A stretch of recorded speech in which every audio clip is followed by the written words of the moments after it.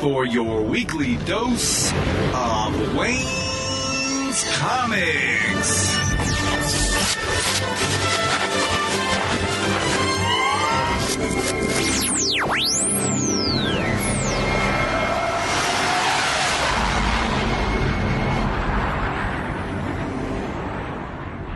Welcome to episode 621 of the Wayne's Comics podcast.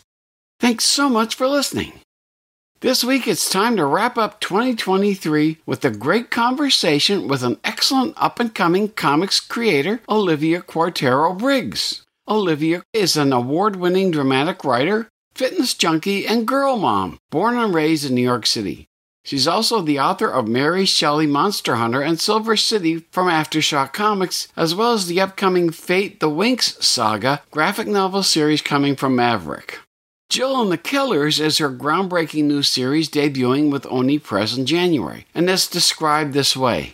Returning to school after the unsolved disappearance of her mother, teenager Jill Estrada can't wait for things to return to normal, even as her friends become compulsively obsessed with Box Killers, a true crime subscription game where each month's unsolved case is custom-tailored to the life of the player. There's only one catch. Jill's game seems to be all too real, and when her clues begin to connect to a series of disappearances in her town, Jill and her friends must uncover the truth behind these mysterious crimes before one of their own becomes the next victim.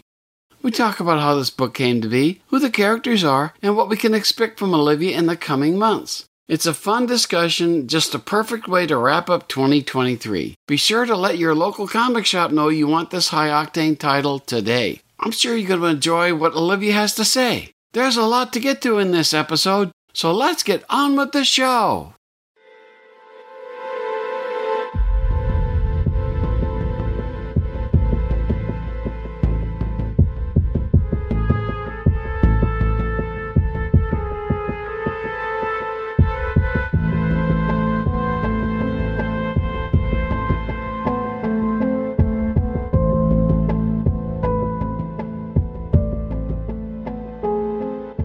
The Oni 2024 banner contains 5 propulsive new monthly comic series from a wide-ranging cast of award-winning creators and fast-rising stars that fully embrace the potential of the comics medium. And this time I get a chance to talk with Olivia Cuartero-Briggs, who is bringing us Jill and the Killers, which starts on the last Wednesday of January. How's it going, Olivia? I'm doing well. How are you? I'm doing great. It's great to talk with you. It's always Christmas when I get to talk to a woman creator, because I can talk to guys every day of the week, but when I get a woman to talk with, it's a thrill. Oh, so, well, that's great to hear. I'm thrilling by default. Oh, good. Well, and interestingly enough, you're writing about largely female characters too, which I find really interesting. And of course, you have hit on one of my very favorite things is true crime type storytelling, which I love. It's always the spouse, but I don't think you've set this up so that can't be the case. So it cannot. Yes, there's no easy find here in terms of who our criminal is. They are well masked. Mm-hmm. Now it starts off with a double-sized 48-page first issue on January 31st. Why don't you talk about where the idea for Jill and the Killers #1 came from? Well, it came from a couple different places. I mean, it's fair to say that I have been a macabre enthusiast since I was a kid. When I was in 8th grade, whenever anyone was doing their term papers on I don't know, past presidents or what have you, I did my 8th grade term paper on serial killers. So there's always been a fascination there, like you said, with true crime. And then on top of that, during the pandemic, I got into subscription boxes. And one of the boxes I found, or games, I should say, was Hunt a Killer. Have you heard of that? No, I haven't heard of that one. Okay, so Hunt a Killer, it's like, it's a murder mystery. They send you a clue each week, and I think each case is solved over the course of like 6 weeks or something. And so, or each month, I should say. I think they send them each month. And I had a lot of fun with it. My husband at the time, who's now my ex-husband, but still a very good friend, we would, like light candles after the kids would go to sleep, and we would solve these clues. And it kind of got me thinking, well, what if you got one of these games and it ended up being clues to an actual real life crime? So that was the seed of the idea that started me on the journey of Jill and the Killers. And additionally, I had gone on a cross-country trip. This was also during the pandemic because, no one wanted to fly, but we wanted to give our kids a summer. So we drove from Los Angeles to New York. And on the way, we passed through a town on Old Route 66 called Seligman, Arizona. And for those of you who don't know, Seligman, it's, again, it was on Old Route 66, but it looks like it was untouched from that time. There's still these vintage cars that are brightly painted that they park in the street, and there's dusty mannequins inside the stores, and out on the facades of the buildings. And there's these faded James Dean portraits, and paintings of Marilyn Monroe, and abandoned motels. And then in the midst of this, I noticed that there was a high school that was still very much operational. And I thought, my God, there's kids that live in this fascinating, beautiful, creepy town. So when I was looking for a place to put this story, I thought about that school and that town, and I thought, this is a great place for a murder. Mm-hmm. There's always good places for murder. That's the thing. Murder happens everywhere. I just got done watching a thing about the, what's the name of that? There was a cult that developed, and they had this, they killed one of the members because he wasn't towing the company line. And I was just like, wow, even in like a little cult gathering, there's still people who end up murdering. And so I was like, wow. So it happens anywhere and everywhere pretty much. But I do have to say, I was watching, was it No, I can't remember the channel, but it was one of those ones. And the thing that they do is they run the show so that it dovetails right into the next show. You don't have any chance to change the channel or anything. You go right into the next mystery. And I got to the place where I said, I can't take this anymore. I've got to stop. All this murder and everything going on, I just got to get away from it. So I finally had to turn off the channel for a while and say, yikes. But they do that. That's the thing with all this true crime stuff. There are channels specifically to it, and there's a lot of people dedicated to it. So I think you've hit on a nerve right here. I think this is going to be something people are going to enjoy. Well, I really hope so. Obviously, I am a true crime enthusiast. What we're dealing with, of course, with Jill, this is not true crime in the sense that the readers will not be experiencing a true crime. Of course, in Jill's world, this is a true crime. But I know what you're saying. If you go down the rabbit hole of true crime long enough, you go to some pretty dark places, and you start locking your doors in the middle of the day. And as much as I enjoy it, I do feel like, sometimes we need a reprieve. And because of that, I have really come to become a huge fan of the horror comedy. I think if you're laughing, the scares will catch you off guard. I think that it is so human to crack jokes in situations of high tension. It's every, horror movie that I've seen, a Scream or a Cabin in the Woods. I feel like there's something really real about that, and I love it. So, what you get with Jill is you get that true crime feel. You're solving a crime along with these really, really cool chicks that are all having their own like interpersonal dramas going on. But it's not real, right? You're one step removed, and it's fun and it's funny. So I hope that you're right. I hope I have, stepped in a little popular landmine here, but with some flavor and some flair that can also appeal to some younger audiences as well. I don't know if you ever read Keith Giffen's stuff. He passed recently. But he used to be able to do this tremendous shift of mood. He wrote a Justice League one time, and they were they were facing these terrible, terrible disasters going on. And all of a sudden they got shrunk down. They had to go inside this robot of a person of color. And they had to run this robot from inside, and they were trying to figure out things. And there they were. The arms and the legs were flailing all over the place. And somebody was walking by and says, truck on, brother. He goes, and I had to catch my breath after that. It took me about 5 minutes to stop laughing. In the middle of this deadly serious story is this hilarious bit of humor to change the mood, to swing you from one side to the other. So I agree with that 100%. I love somebody who can do that. I think that is, that is a sign when you've got the audience in the palm of your hand, is when you can make those kinds of swings happen. So I think that's wonderful. Well, thank you. Yeah, I hope I pulled it off. You guys can all let me know. Well, I got the chance to read a preliminary copy. It doesn't have the coloring in, but it does have the lettering and stuff. So I got a chance to read this stuff. So which leads me to a couple of questions. Oh, please. Is Jill based on somebody you know, or perhaps on you? Who is she based on?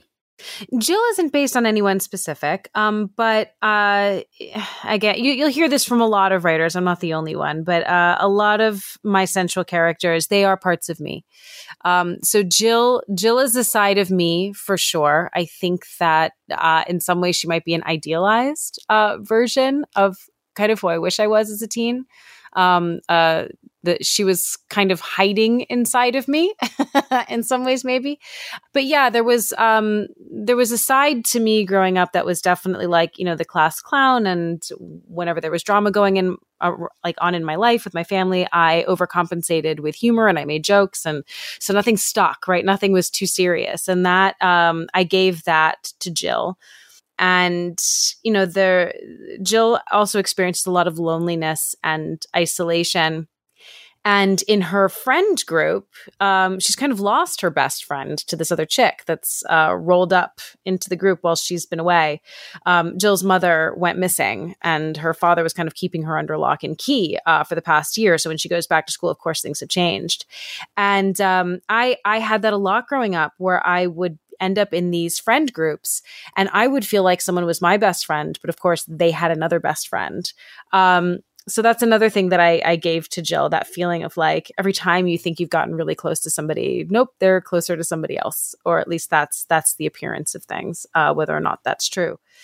So Jill got a lot from me. But she's also very much her own character and her own person. And she's really, really ballsy and adventurous and brave. Even though she makes a lot of mistakes and she's really emotionally ripped up and she does not always deal with it the right way, I love her ballsiness and her bravery. And I wish that I had a friend like that when I was 17.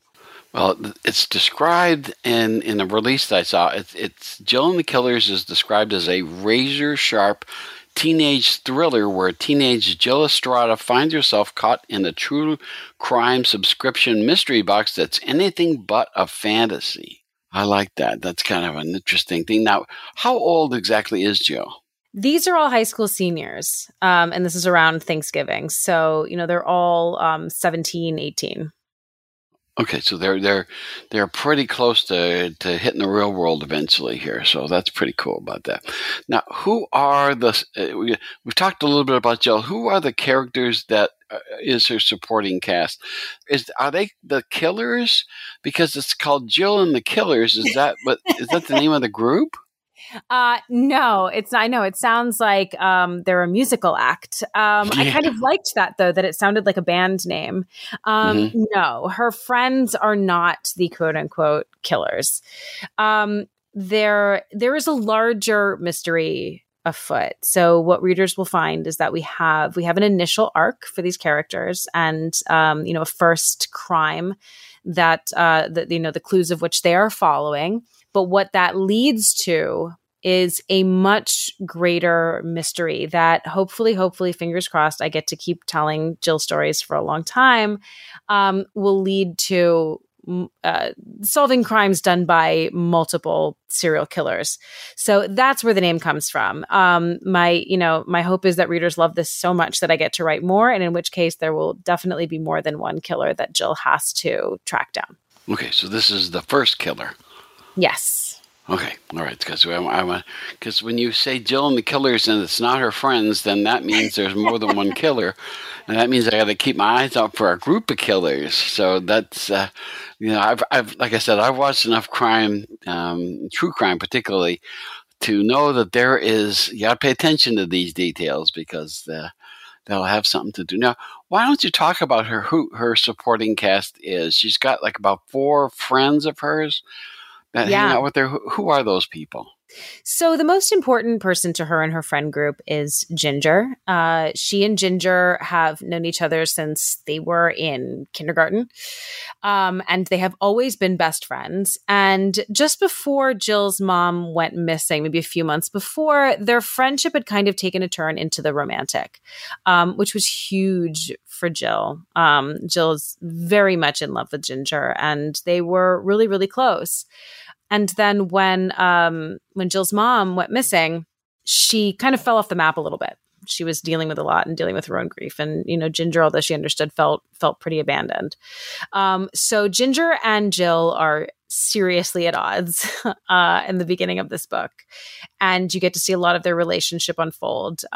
Ginger is a little bit of a hypochondriac. She's protective of herself, but she got very sick and she ended up losing part of her leg. So she has a prosthesis and she's just very careful with herself at the beginning of the story. And then there is Clyde, who is an essential part of the story. Clyde is the new kid in town, and she is so cool.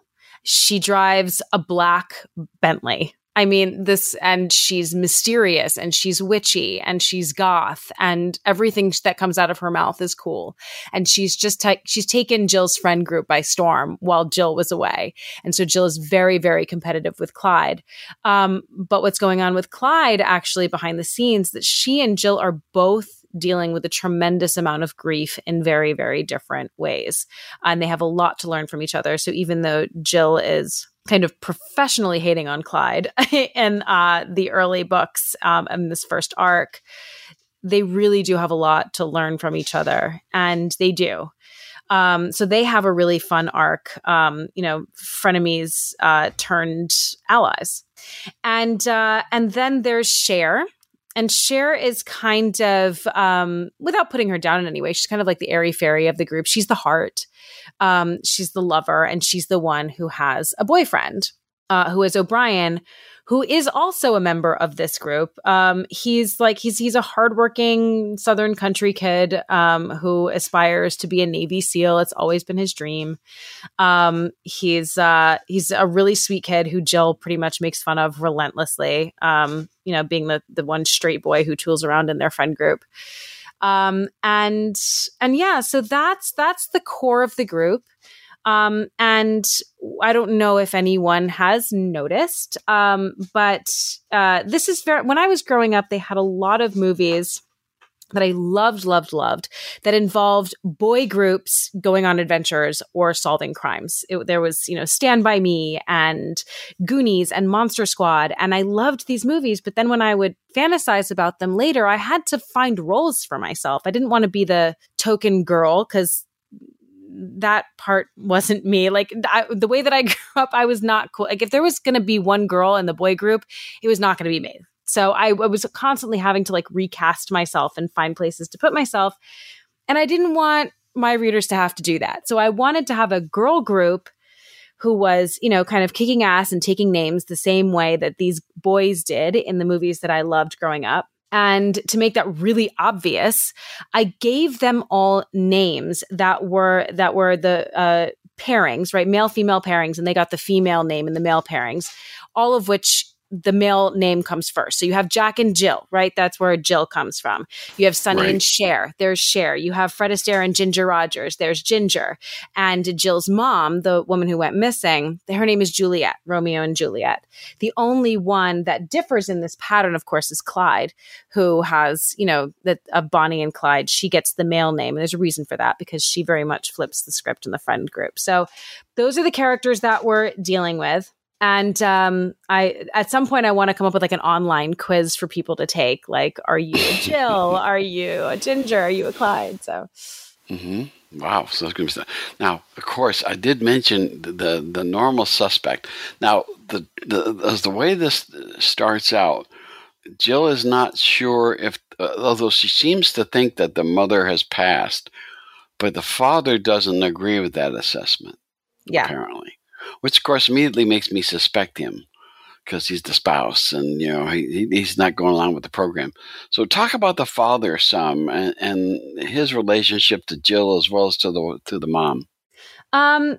Well, Lewis, he's oh gosh, now you like suspect him. That's really interesting. I wasn't, you've like thrown me for a loop there.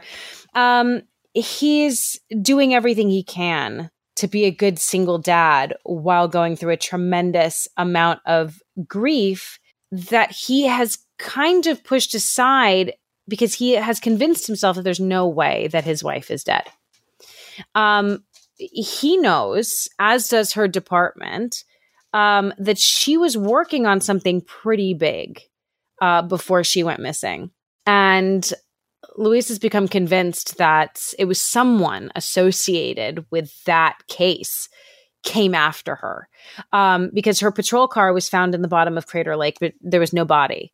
So, she's missing. I think a lot of people presume that she's probably dead, but until a body shows up, Luis is not giving up hope. And he's got a whole crime board, a Beautiful Mind crime board in his dining room. Where he has been trying to, track her down, and he's putting up clues and he's doing everything he can to find her, which is why he gets so disheartened every time Jill just says she's dead. And for Jill, the reason why is she's having a really hard time with her father's perseverance. The idea that her mother is still out there and would not find her way back to her is almost intolerable. Also, the idea that she would keep hope alive for months and months and months and then find out that her mother is dead it's overwhelming. Her mother was her best friend. So that's the discrepancy between the two of them. Jill wants this nightmare to be over. She wants her life to go back to normal. She wants to go back to school. She wants to be a normal kid. She wants to salvage some part of who she used to be before her mother went missing. And to her, that means, okay, mom is dead. I'm moving on. Her father does not agree, and it causes a lot of tension between them. But there is so much love between these two characters that becomes evident in the story. And again, if I get another arc, please, please, please buy this book, read this book, love this book, because I want another arc where Luis gets drawn into the work that Jill is doing, and they do become allies. So that's a little taste of the arc between those two. But yeah, I mean, he also plays the role of like the pain in the ass dad who's overprotective. He lost his wife. He doesn't want to lose his kid too. And so, as much as he's trying to protect Jill, he gets in the way of what she's trying to accomplish. So we can rule him out as a person of interest in what's going on? Well, no. You can't rule anybody out. But that's what's going on between them. I mean, yeah, who knows? Who knows what he's up to? That's the face of things, though. Okay, because the way you described is that he's going to get involved later on and stuff like that. It's almost like having Jessica Fletcher be the murderer. I always loved it when they would say, "Wait a minute, wherever she goes, people are dying," and I thought that was a wonderful thing that they did with her, and I always get a kick. And that's why when things like this goes on, I'm always I'm sitting trying to line my ducks up in a row and kind of try to figure out what's happening with stuff. So that's great. Now we should and stop me if I don't want to spoil too much, but the box. There's a box that shows up. They decide to get involved in this box mystery thing, and as soon as she puts the order, there's a box on the front porch. Expedited shipping, yeah. Yeah, she's like, "Wow, holy crap, factory! That was fast." She goes, and they begin to explore what's in the box, and that's what kind of gets things going. And more than that, I don't want to spoil because there's a big surprise having to do with the box later down the first issue. But talk about the box.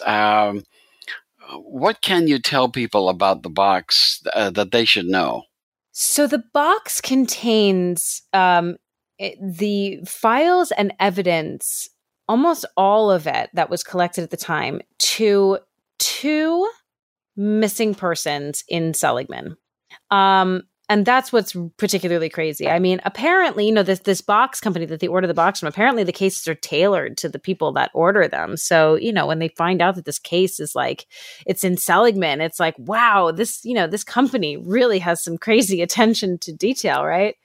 But what's in the box, you have everything that you would expect to find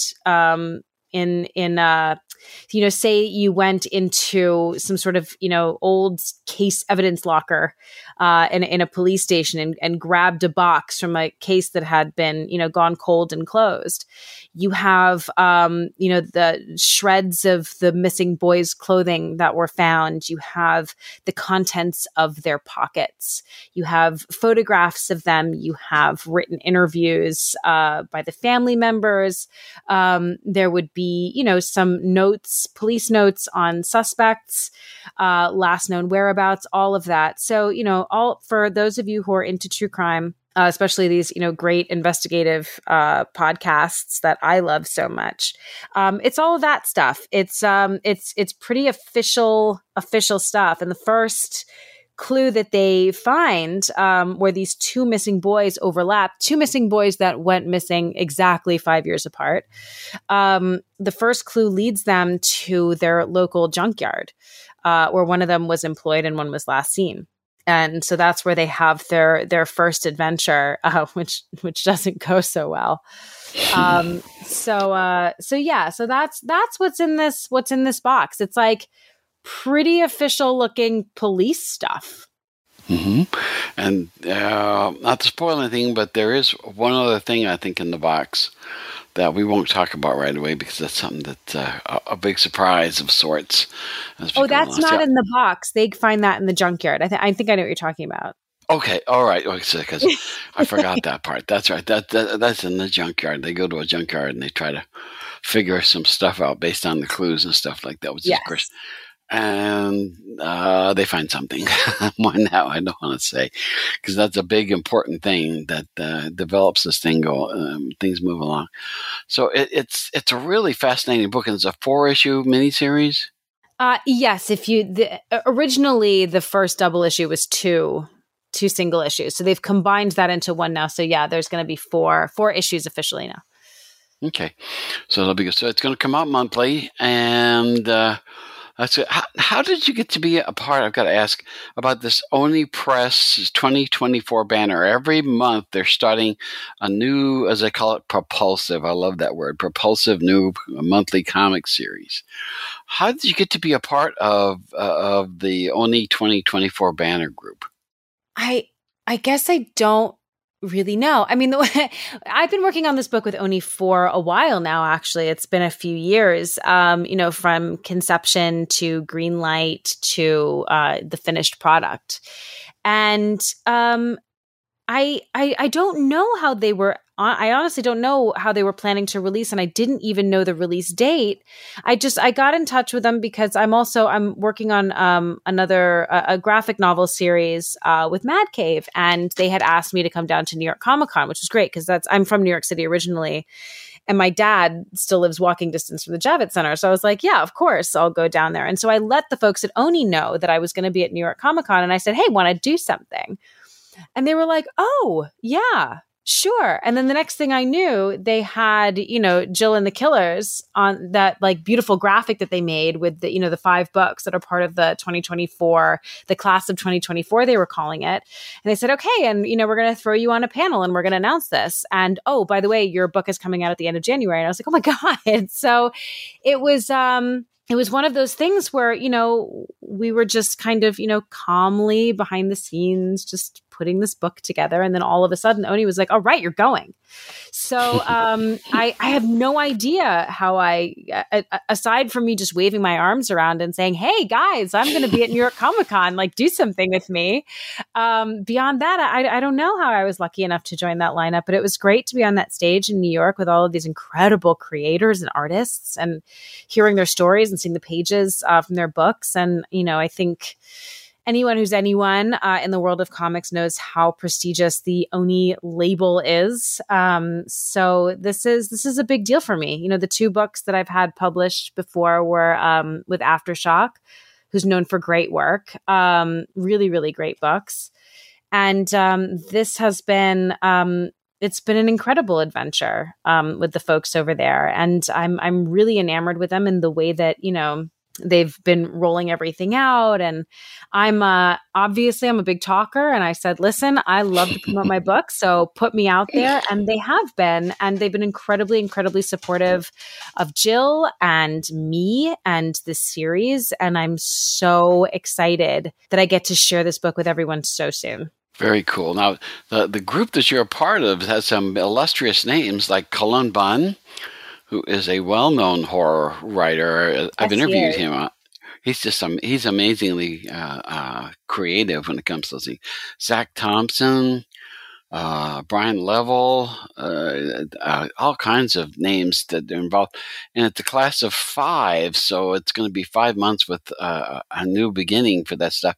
Sometimes it's good to be lucky. As far as timing goes, and maybe you just hit them at the right time when they're saying, hey, we can make her a part of that group. So, hey, if it works, it works. That's all the better. That's all I got to say. So congratulations on being part of this class. Thank you. Yeah, I'm really, truly honored. And it's also great too, because all the books are so different. So I really feel like Jill stands out in the pack as well. And I think they put it together really well for that reason. Everything is like quite different and exciting. So yeah, no, thank you. I like I said, I'm totally honored. Well, that's great because I love true crime, so I'm going to be buying this and making sure I know what's going on. There's a paragraph that I got a kick out of that quotes you, and it says, Jill and the Killers is both a love letter to and a very direct female subversion of the great dude-driven coming-of-age stories I loved as a kid. And of course, you talked a little bit about that. Mm-hmm. And finally, it is the grand debut of my goofy sense of humor on the page. I hope I make you laugh, but if not, you've got the stunning artwork to admire instead. So it's the answer to nostalgia and love we had and still have towards the 80s and 90s films of our childhood, said the artist. So there's all kinds of good reasons to pick this book up. So the thing is, let your shop know that you want to get this because, as Jill's already said, she's got lots more Jill stories she wants to, or Olivia's already said she wants to do more Jill stories in the future. So be sure to let your store know that you want to get this. I'm not sure that the order numbers are available yet, but if you tell them, what I always do is I print a page out from the internet and then I take it to them and say, look for the numbers for this because I want this one. So I'll do that with this one and take it to my shop to make sure that we get that. You mentioned you had done 2 books before, and I'm not familiar with those. Could you tell us more about that?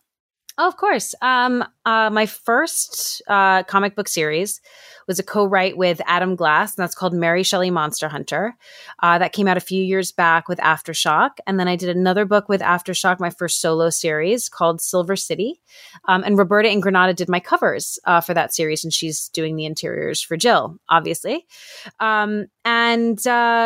Well, I also had 2 more books with Aftershock, one of which was announced and was supposed to come out last year, Bram Stoker Monster Hunter. But of course, Aftershock ran into some issues that they're working out, and we all wish them the best while they, get themselves together and get back to publishing. But hopefully readers will get to see Bram someday.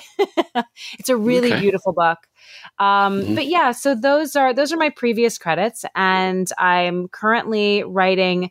This is out there. I mean, we announced in New York Comic Con. There's going to be an official announcement coming at some point. But I'm writing the Fate Wink series, the graphic novel series with Maverick. And the first of those will be coming out, I think, July of 2024. So that's a continuation of the Netflix series, the Netflix Fate Wing series. For those of you who might have been fans and were sad that your show got canceled, we're picking up the story for you in graphic novel format.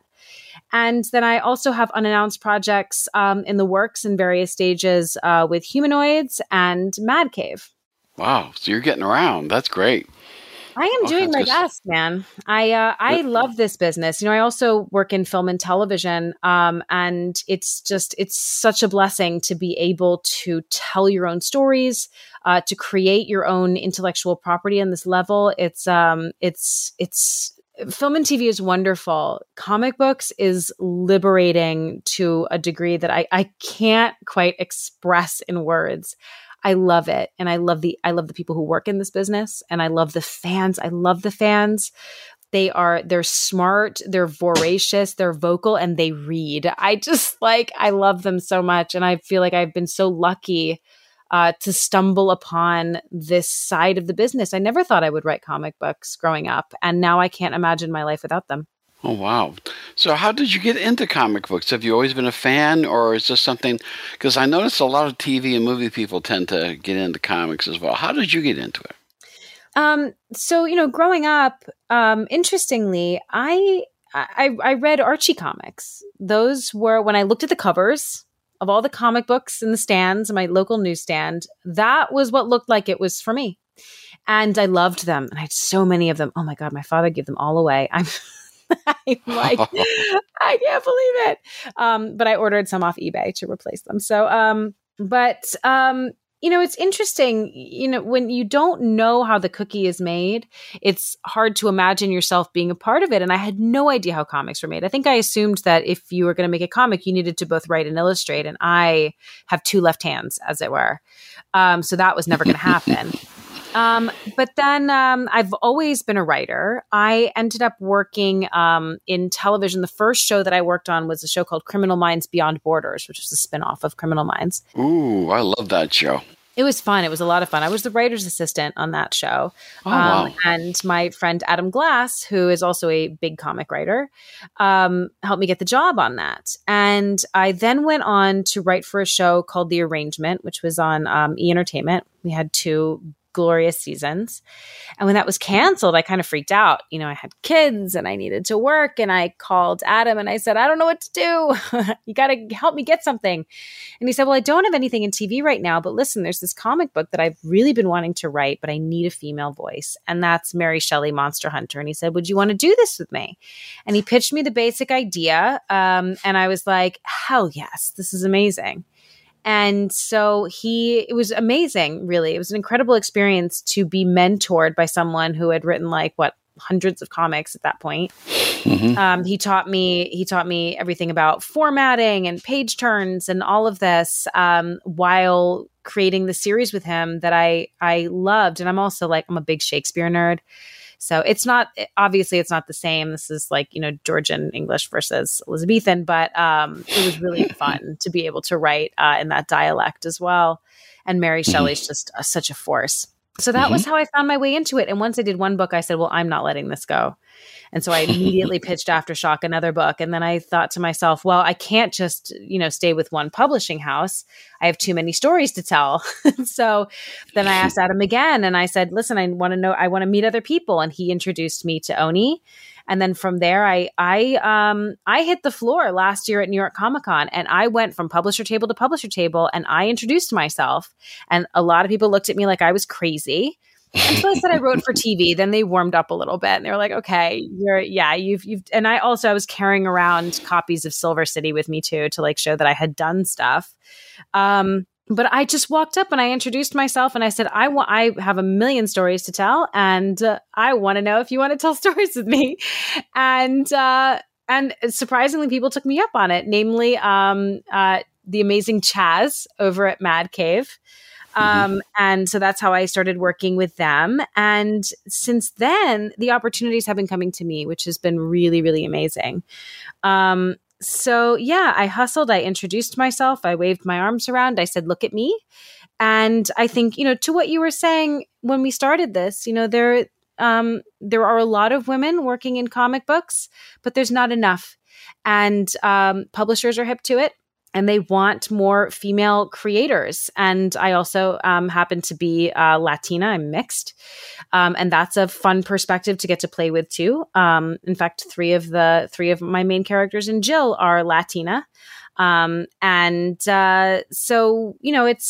I've been incredibly supported in those areas where I think, women really felt before like there were a lot of blocks to their progress in this industry. I think a lot of doors have opened.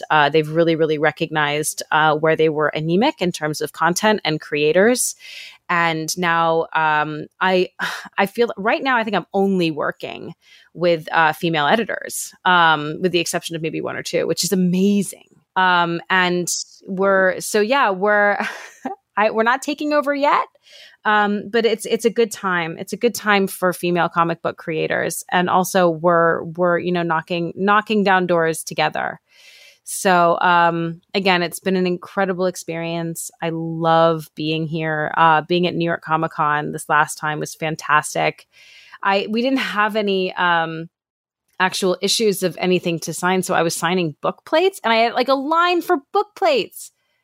I love it. It was so cute. Very cool. I love it.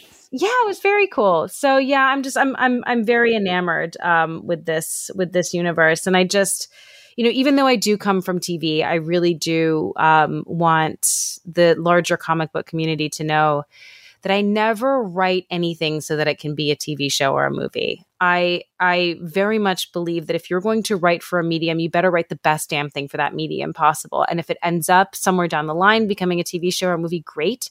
But that's not the point. The point is to write a really, really good book. And the point is to write that book for comic book people. And that is very, very near and dear to me. I've heard a lot of like moaning and groaning about like, oh, you Hollywood people coming in and screwing everything up. It's definitely not my MO. Well, I've got to say something, because there's a thing or two that come to mind as you were talking about that. I tend to think that it's good to have a visual arts background when it comes to comics. Some of the people I've seen who don't have that struggle with visuals for things. But if you're like a TV person, you're used to thinking in terms of how's this going to look on the screen kind of stuff. And I think that really helps with comics. The other thing I wanted to be sure and mention, whenever there's a male lead in a comic story, I have a very clear, because I have decades of reading comics behind me, I have a very clear idea where the stories are going to go. When there's a woman in the lead, I am uncertain. So I like to see women lead characters because that throws me right off, and I'm sitting there going, what's going to happen? I don't know. And I kind of like not knowing what's going to happen, especially when it comes to female leads. So I applaud that, although I have so much fun reading female lead stories. So I'm anxious to see how this all works, because I have no idea what Jill's going to do. And I think that's half the fun for me. Oh, well, wonderful. I'm glad that I could capitalize on the mystery that is woman for you. It really is true, because, I have read so many and seen, of course, TV shows, the same thing. Every time it's a guy, there's a certain road that they tend to follow. If they're a bad guy, they tend to go a certain way. If they're a good guy, or if they're the second banana, they all follow certain things. So I've sat there and I go, okay, now they're going to, oh yeah, there they go. Okay, I've seen that. But with a woman, I don't know. It was like when Captain Janeway came on Voyager, I was like, now what? What are they going to do? I can't figure it out. So I love that stuff. I love not knowing. There's nothing worse to me than to pick up a book and I can tell you what's going to be on the last panel of the issue. That drives me crazy. But when it comes to women, I can't have any idea whatsoever. I have no idea. So I love that. I think that is just a great, I think that's a good thing for comics to have not only female creators, but also female characters in prominent roles. So I'm all for it. Well, I'm really glad to hear that. I also, though, Wayne, I want to know when you get to read, this full arc, if there's anything that you predicted I want to know. So you got to tell me if you got ahead of me. Okay, will you? I will, because like I said, I love nothing better than to try to figure out what's going to happen. I have a group of friends of mine who are Star Trek fans, and we, for a while, sat down and wrote fan film or like episodes of Star Trek. And that was some of the most fun I had. We sat there and we said, we're not going to do what people expect. We're going to go where people don't expect us to go. And I loved that. I thought that was so great. I've told this story now a couple times. I'm sure you know who Scott Snyder is. Batman. He's done many other comics and stuff like that. I interviewed him for this podcast back when I was just getting going. And I did all my research and I did some stuff, and he started to tell me about how he couldn't understand why the numbers were so high when he was starting Batman. Now, this is New 52, so it's a while back. Mm-hmm. And I said to him, well, the numbers are so high because we're dying to read the stories you're going to tell us and stuff. And so I tend to be positive about these things. I never want to ambush anybody. So when I got done interviewing, he said, look, I'm going to do something I don't normally do. I'm going to give you my private email. And when I get done, when you read a new issue that I've written, I want you to write me, especially if it's a Batman. I want you to tell me what you thought of that issue. And so I did that. And he rarely responded, which is fine with me. My job. I'm not trying to interfere with his writing process, do the writing. But I saw him a couple years later in Baltimore, and he looked up and he saw him and he said, there you are. I said, I'm having really trouble coming up with adjectives that besides wonderful and terrific and fantastic with your writing and stuff. So I'm not sure what to do. He says, I'm not having any trouble reading your emails, he goes. And so I kind of thought, because creators tend to be solitary people, and it's nice to get some kind of feedback every once in a while. And so I always love when somebody asks for feedback, I'd be sure to give it, because I think that you get enough negative and other stuff in solitary time that somebody who will actually tell you what they think of it, I think, is always a big help to comics creators. Oh, yes. And it can be solitary, and sometimes it's difficult to work in a vacuum. It's nice to have, a sounding board outside of your editor and your team. So yes, please do. I think you have my email address, Wayne. So I would love to know what you think generally, but specifically, since you are so into true crime, if you get it too far ahead of my investigation, you better let me know, so I know for the next arc. Won't make that mistake again. I'll make it Wayne-proof. Okay. Well, already the first issue, which I've read the preliminary copy of, I really like it. It's a big surprise at the end of the first issue, which I would never in a million years spoil. But there's all kinds of wonderful things going on, and of course, like I said, I'm trying to figure out, put where's the father going all this, and where's this?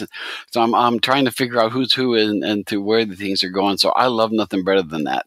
That's a lot of fun. The bad news is it doesn't resolve in an hour. I have to spend some time on this. Most of these shows, it's an hour and it's over. And so now I've got to be sure I devote the good time and stuff. But the first issue really grabbed me. I do have to say, I really enjoyed, I thought the art was good. What I got to see, of course, I didn't see color. It was black and white. But right. I thought the dialogue was fun. I thought the characterizations were strong. There's a big surprise towards the end, which I'm not, like I said, I hate giving out, even though I work for major spoilers, I do not want to spoil anybody's. I want to tease you and to tell people, buy this book because I enjoyed it, and I think you will too. And that's kind of why I do these things. So it's a great first issue. I'm dying to see the others. It's going to be great fun to get. I'm going to make sure my store orders it because I want to see this thing. What Jill is up to next, I have no idea what she's going to do, and that's a lot of fun for a reader like me. So I think you're doing wonderful stuff. Are you on social media in case somebody wants to follow you? I am. I'm at Olivia C. Briggs on both Twitter and Instagram, and those are the best places to follow me. Okay, no Facebook? I am on Facebook. I'm just not as active on Facebook. So Instagram really is the best for me. That's what I'm best at posting on. Of course, you're going to see like a lot of pictures of my kids, but they're cute. And you'll also see updates about, various comic books and, where I might be in terms of, signings and various Comic-Cons and all of that. That was what I was going to ask you. You went to New York, obviously, and New York is, by the way, is my very favorite Comic-Con of all time. Oh, me too. I love it because you go to San Diego, it takes over the whole downtown, and not everybody's happy with that. You go to New York, and you go 2 blocks away from the Javits Center, they don't even know the convention's going on. So that contrast always gets me. And I love New York because there's so many different things to find. If you want glasses with superheroes on the side of them, you can find them there at the New York Comic-Con. There's just amazing. And Artist Alley is amazing. It's astounding. Yeah, and do you know what they're doing? They're doing the same for writers and creators now. Oh?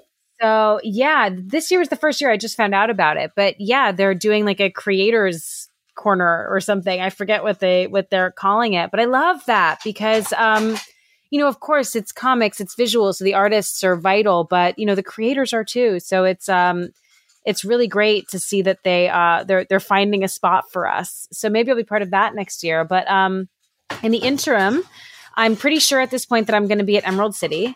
And I'm pretty sure that I'm going to be at San Diego this year as well. Ooh, those are 2 great cons, I have to say.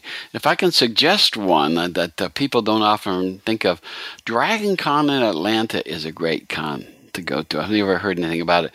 It is a party 24 hours a day. It's in like 4 or 5 buildings in Atlanta, and the comic thing is like 1 floor out of about 6 or 7 floors in one building. And it is an amazing convention. I had a great time there. It was lots of fun. And, you get to bump into people that you really admire and stuff like that. And as a podcast guy, I'm always looking for people to talk with. And that Dragon Con got me at several people that I really enjoyed talking with. So if I'll just make that suggestion, of course, I did for a while get a chance to go around in several cons, and those are the ones I like the best. But I'll check it out for sure. I would. It's give it a chance to look at it. It's fun. It's a great con. Will do. And of course, this book again is Jill and the Killers. #1. It's coming out January 31st. And the thing to do is let your shop know you want it right away, because the thing that's happening is that I'm not sure that there's Lunar puts a number out and Diamond puts a number out, and I haven't seen those numbers for this yet. I haven't seen anybody release, but we want to make sure. Do what I do is I go to the website, and I think the Only Press website has stuff on it. Print out a page from there, take it to your shop, and say I want this, and they'll attach it to your order form, and they will make sure they get that number, because they want to sell you the book so they can make money too. So that's a good thing. So again, it's Jill and the Killers. #1 starts up in January. And Olivia, it's been great fun talking with you. We'll have to do this again sometime when you've got other things coming down the pike, because this is a lot of fun. And I love talking with female creators every chance I get. I just crave being able to do that. So thanks so much. Oh, no, thank you. This was great. And yes, there is stuff coming down the pipeline pretty quickly. So I'll hit you up. That'll be great. Thanks so much. Thank you. People need dramatic examples to shake them out of apathy, and I can't do that as Bruce Wayne. As a man, I'm flesh and blood. I can be ignored, I can be destroyed, but as a symbol. Get the latest from the comics universe. News, interviews, previews, and reviews. Listen to the weekly Wayne's Comics podcast so you can keep reading your comics.